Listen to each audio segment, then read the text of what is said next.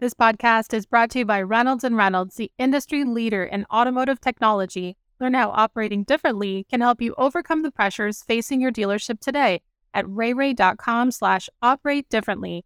That's REYREY.com/operate-differently. Welcome to Daily Drive for Monday, May 22nd, 2023. I'm Jake Neer, in for Jamie Butters. And I'm Kellen Walker. Today on the show, the UAW and Clarios reach a tentative deal in Ohio. CarMax leads used-only dealers, and the electric Escalade is coming. Plus, we'll hear from Beth Osborne, Vice President of Transportation at Smart Growth America, who says U.S. roads have become dangerous by design. Why is it a mystery that we have a safety problem? Of course we have a safety problem. Where does safety fit into that regime? Let's run through all the news you need to know to keep up in the auto industry. Workers at a Clarios vehicle battery plant near Toledo, Ohio, have reached a tentative contract agreement with the supplier. A top union official broke the news to Automotive News today. About 400 members of UAW Local 12 struck the supplier to General Motors and Ford on May 8th. The UAW rank and file are scheduled to discuss the tentative deal and then hold a ratification vote later today. UAW Region 2B Director David Green was not able to share the details of the proposed agreement. The Clarios plant in Holland, Ohio, employs about 650 people and produces 125,000 to 150,000 batteries a week. There was no immediate comment from a Clarios spokesperson. Used vehicle retail giant CarMax tops Automotive News' debut list of retailers by used vehicle-only sales. Joining CarMax on the inaugural list is a mix of national and regional used vehicle retailers with high-volume multi-store operations.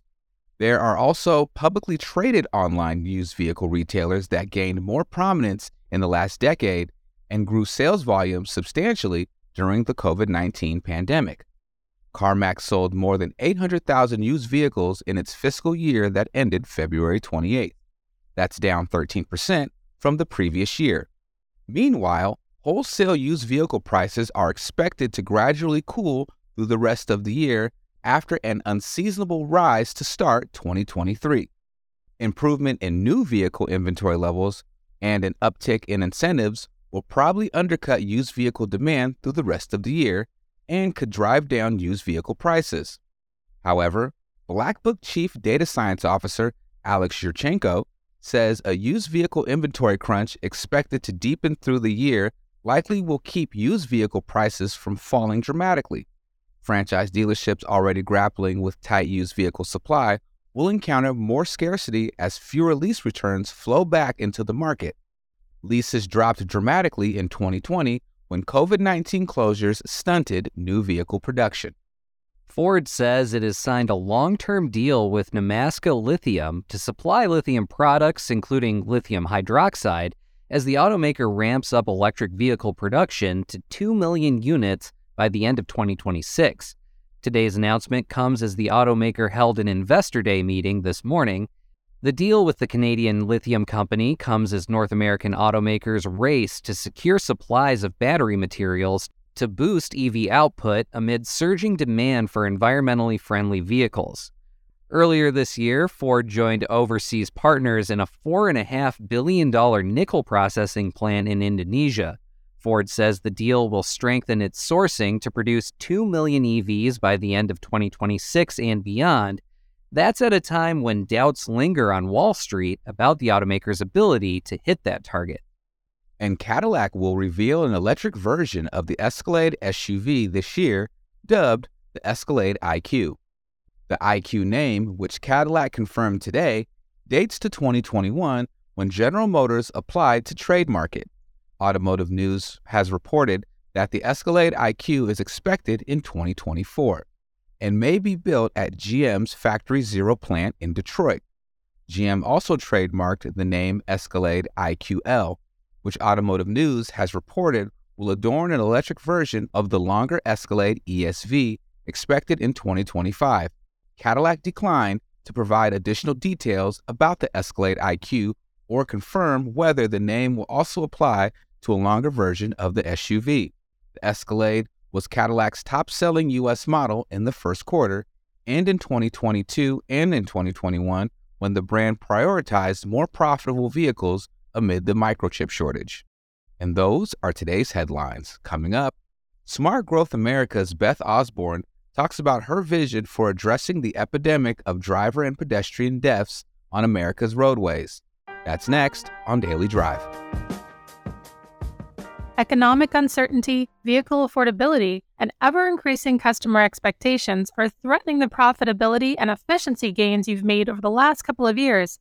You may be finding the strategies you've used to improve performance in the past just aren't as effective as they once were.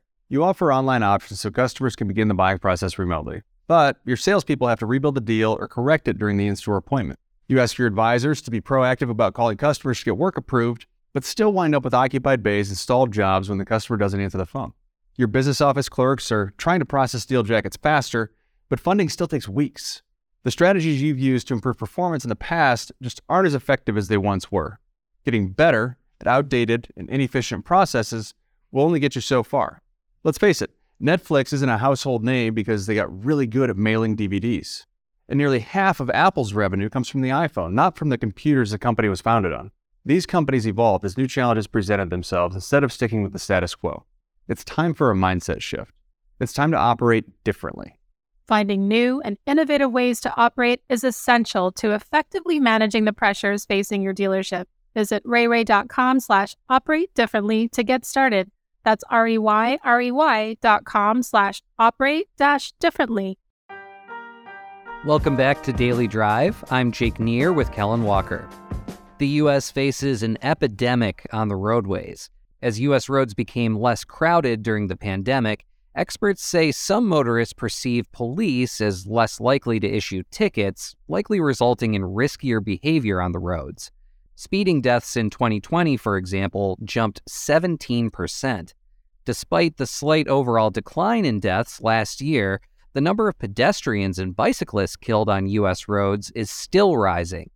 Beth Osborne is Vice President of Transportation at Smart Growth America.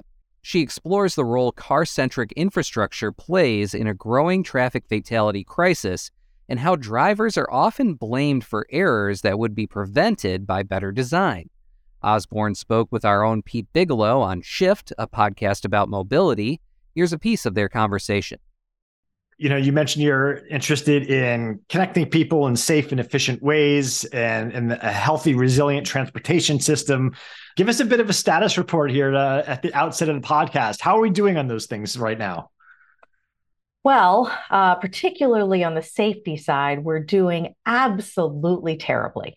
We are so dangerous compared to our counterparts internationally that when international organizations do reports, they repeatedly call out the United States and point out if the US were taken out of their statistics, that everyone would be doing very well. But the US is doing so badly, it can make even overall improvements look like everybody's doing poorly. We absolutely savage their reports and bring everybody down.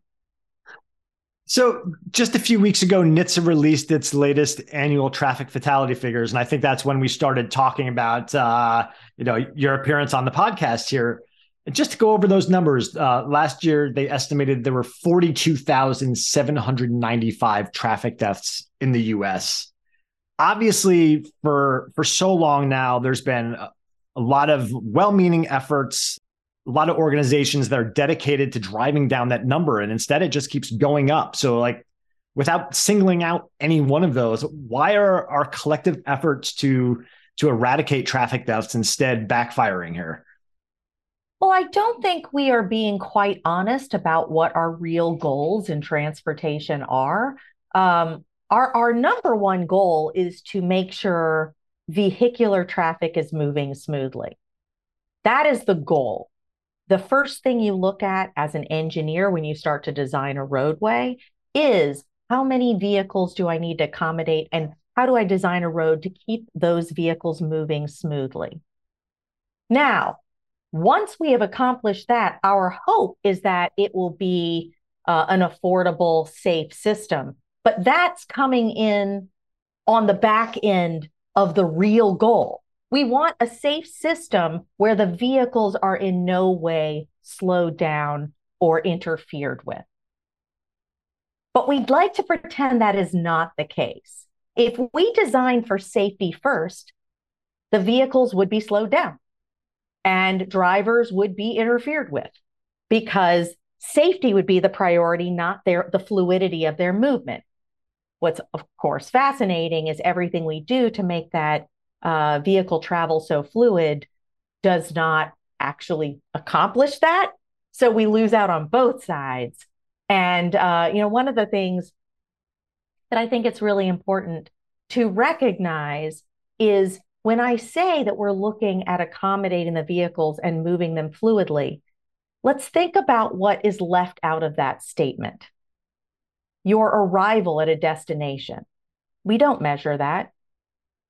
It's incidental. It's not included. It is not a goal. We assume that if the vehicles move smoothly, you will arrive. But whether you do or not is not something we pay attention to. That's because in the earliest days of the highway program, we had no way to do that efficiently. We have had a way to do that really since the invention of GIS, which is not a recent invention. We just don't. We continue just to look at the vehicle. So if people drive in circles indefinitely, that is an A+ system as long as it is at the speed limit. If, however, you drive in a very trafficked area, but still get to a whole bunch of destinations in 5 or 10 minutes, that is a failure that is worth spending millions, if not billions, to eradicate, including if it means taking out the buildings and the destinations you're going to. That's the mindset we walk into in this country on our transportation system. It is hard for safety to find a place, an effective place in that regime. So along those lines, we take that number that we started with, 42,795, and that amounts to 117 people a day are dying on American roads. Have we just come to accept the fact that that's a cost of participating in our transportation network? To your point, if the goal is fluidity, is that where we're at right now, or Yes. we just kind of accept that this happens? Yes. There is nobody in a position, that's not true. There are few people in a position of power that actually care enough about safety to interfere with the movement of vehicles.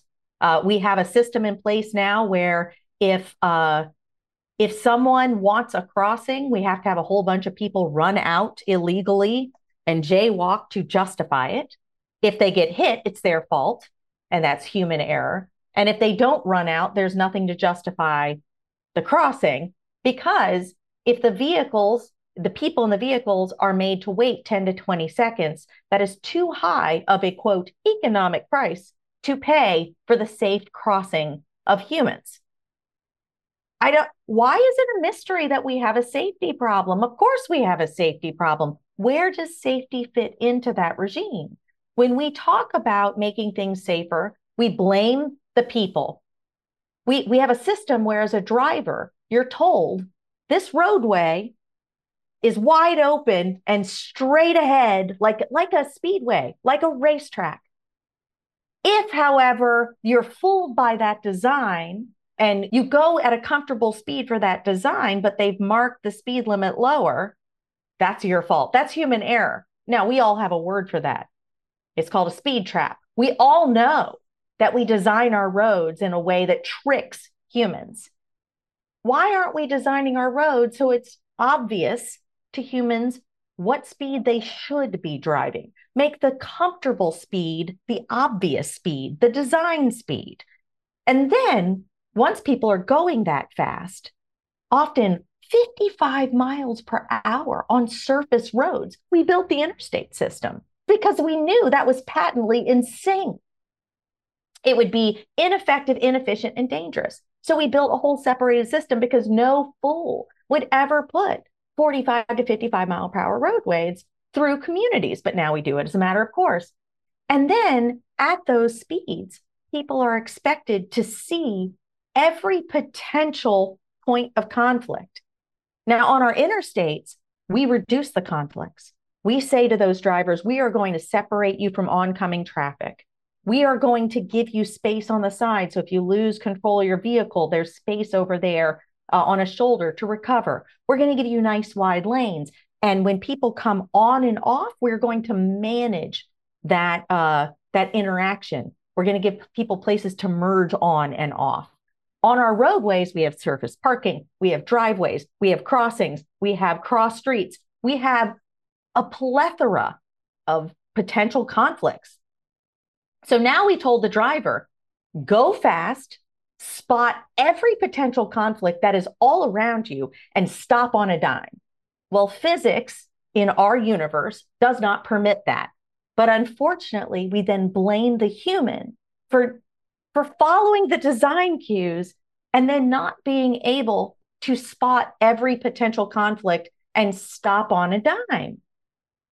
Again, why is it a mystery that our roadways are unsafe? We have created a trap for our drivers, and then we blame them when they fall into our trap. This is making me think of the earliest days of self-driving vehicles decades ago when they were still science fiction. And you see in a lot of the early pictures of what self-driving vehicles in cities look like. And it's on elevated roadways, or roadways that are very much separated from the pedestrian traffic. And I don't know, you're making an argument in some way that it should be separated right now, or we should have a different infrastructure than the one we have. And maybe that's one permutation of that. Well, I am absolutely making an argument that a decision needs to be made about what kind of roadway we are building. So if we are building a throughway, we know how to do that safely. It is our separated interstate system. You don't have development on the side. You don't have parking on the street. You don't have driveway entrances all over the place. You don't have cross streets, and you don't have vulnerable users. And if you want that roadway to support local business, you slow down the traffic, because everything, human or computer, needs time to react to conflicts. Even the AV will operate better if it's driving at a speed that it makes sense for being able to respond quickly to a conflict, because even a computer can't overcome the laws of physics and stop a heavy vehicle in a very short period of time. And we won't make that decision. We do the in-between. We make a highway that's supposed to be locally serving. So it's a throughway and it's a street at the same time. And it fails miserably at both. And I must steal from my friends at Strong Towns. They like to compare it to a futon, where it's a bed and a couch, but it's an uncomfortable bed and couch. It's not good at either one of those things. That is the standard for building our roadways in this country, is something that's trying to be two conflicting things at once and failing. Beth Osborne is Vice President of Transportation at Smart Growth America. She spoke with our own Pete Bigelow on Shift, a podcast about mobility. You can hear their full conversation on Shift wherever you get your podcasts. That's Daily Drive for today. I'm Jake Neer, in for Jamie Butters.